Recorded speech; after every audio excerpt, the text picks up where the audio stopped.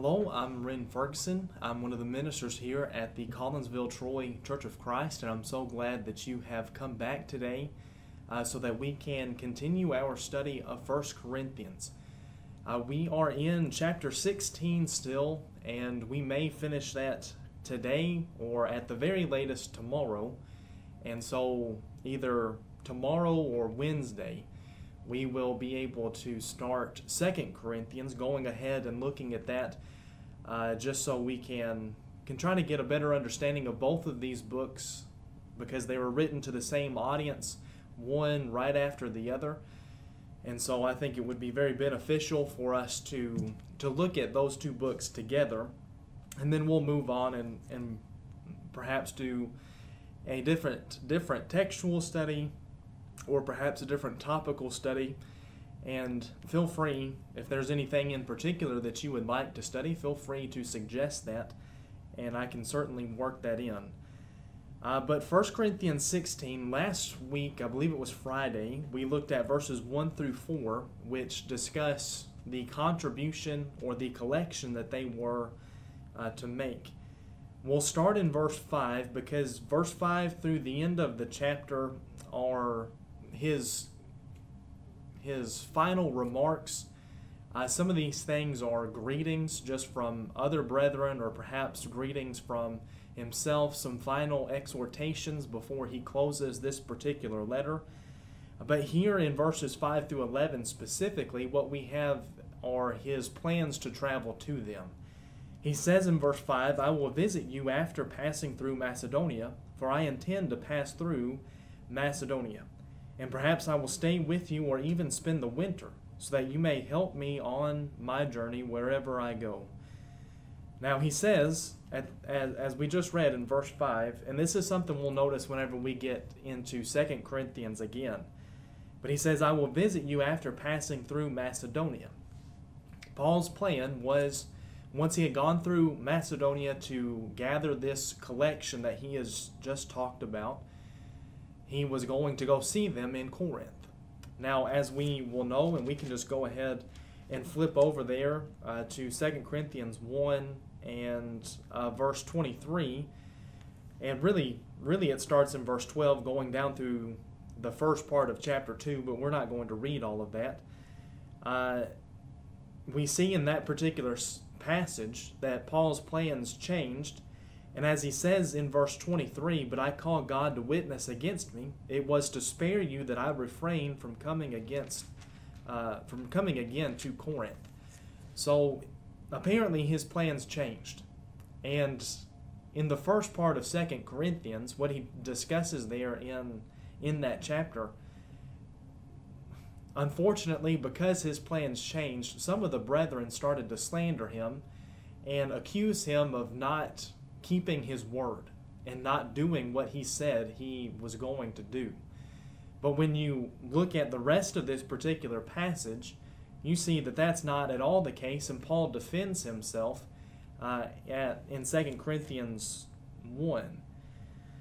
He says in verse 6, just reading that again, "And perhaps, I think that's a key word, perhaps I will stay with you or even spend the winter." Now, traveling back in this day and age, the winter was, of course, an especially difficult time to travel. The weather, the seas would have been very rough. It would have been very difficult to traveling. I mean, it's not like today where we can get in our nice heated cars and drive 500 miles and be all right. Of course, they would have been definitely more subject to the elements. And so he says, perhaps even I'll be able to get there and spend the entire winter with you, so that I may help you, or that you may help me, rather, on my journey wherever I go. For I do not want to see you now just in passing. I hope to spend some time with you if the Lord permits. I think there's a couple of phrases here in these 3 verses that really indicate how Paul, he wanted to do this, but he wasn't entirely sure if it was actually going to happen the way that he wanted it. He again there in verse 6, as I pointed out, he says perhaps he would be able to stay the winter, but also I think most importantly, as he says here in verse 7, he says, "If the Lord permits." if you look at a few different occasions throughout his missionary journeys as recorded in the book of Acts, you'll find that there were certain occasions where God prohibited him from going to a certain place at a certain time, where he commanded, perhaps because of persecution or whatever the other reasoning may have been, the Holy Spirit at times commanded him to not go into certain areas. And so here, as he is making these plans, he of course is keeping in mind the will of God. And that's exactly what all of us are to do.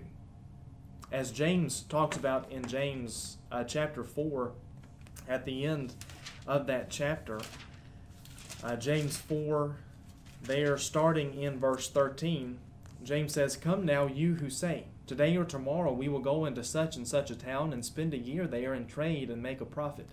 Yet you do not know what tomorrow will bring. What is your life? For you are a mist that appears for a little time and then vanishes. Instead you ought to say, if the Lord wills, we will live and do this or that.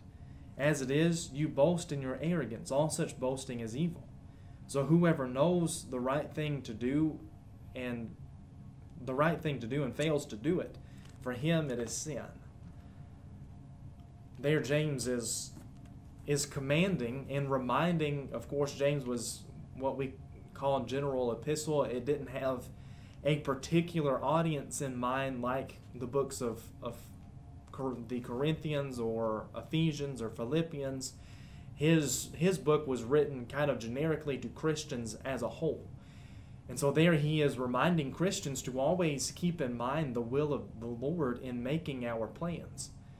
Because sometimes the will of God is not exactly what we thought it would be, and so perhaps we end up being somewhere or going somewhere that we did not intend originally to go.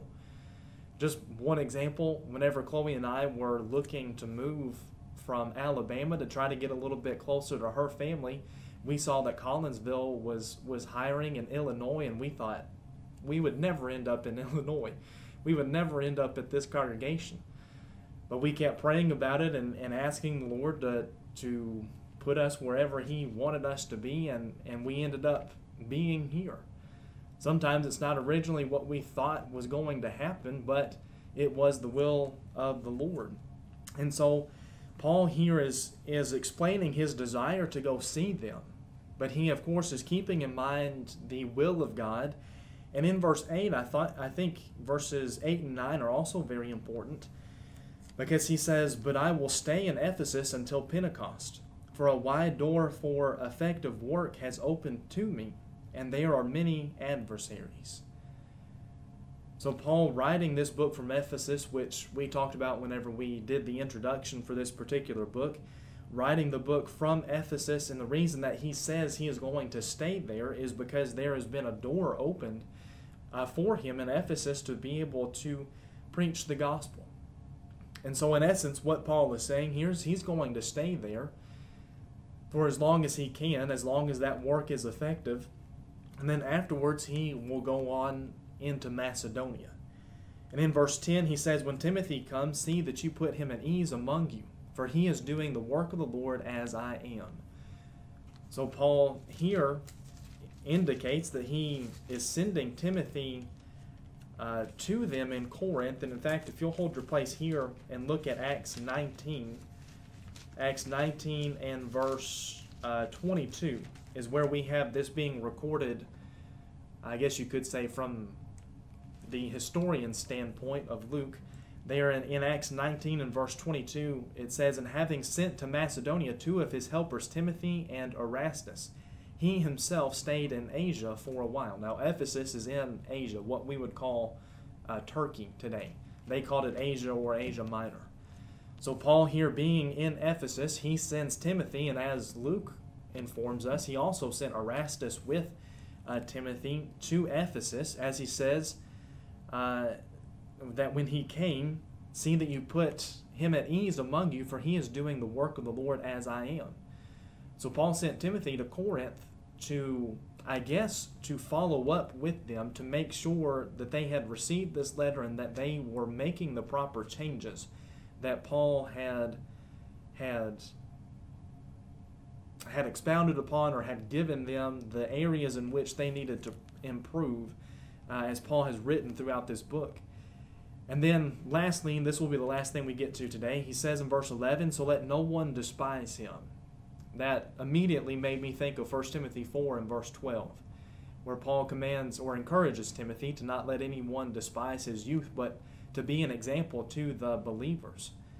He says, "Let no one despise him, let no one look down on him, perhaps because of his age or for whatever other reason that may have been. Do not look down on him, but, as he says, help him on his way in peace, that he may return to me."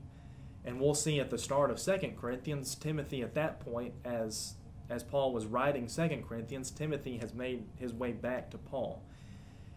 And the very last thing he says there at the end of verse 11 is, "For I am expecting him with the brothers." So Paul here in verses 5 through 11 explains his plans to go to Corinth to see them. We know, of course, as we're going to look at later, his plans changed, but he did send Timothy and Erastus to them to help them make the corrections that Paul laid out in the book. And he was hoping that they would, of course, be receptive to them. He commanded them to be receptive to them and to help them and to send them back to him. But that's what we have in verses 5 through 11. I guess we'll pick up there in verse 12 tomorrow. But I thank you so much for your time and for your attention here today.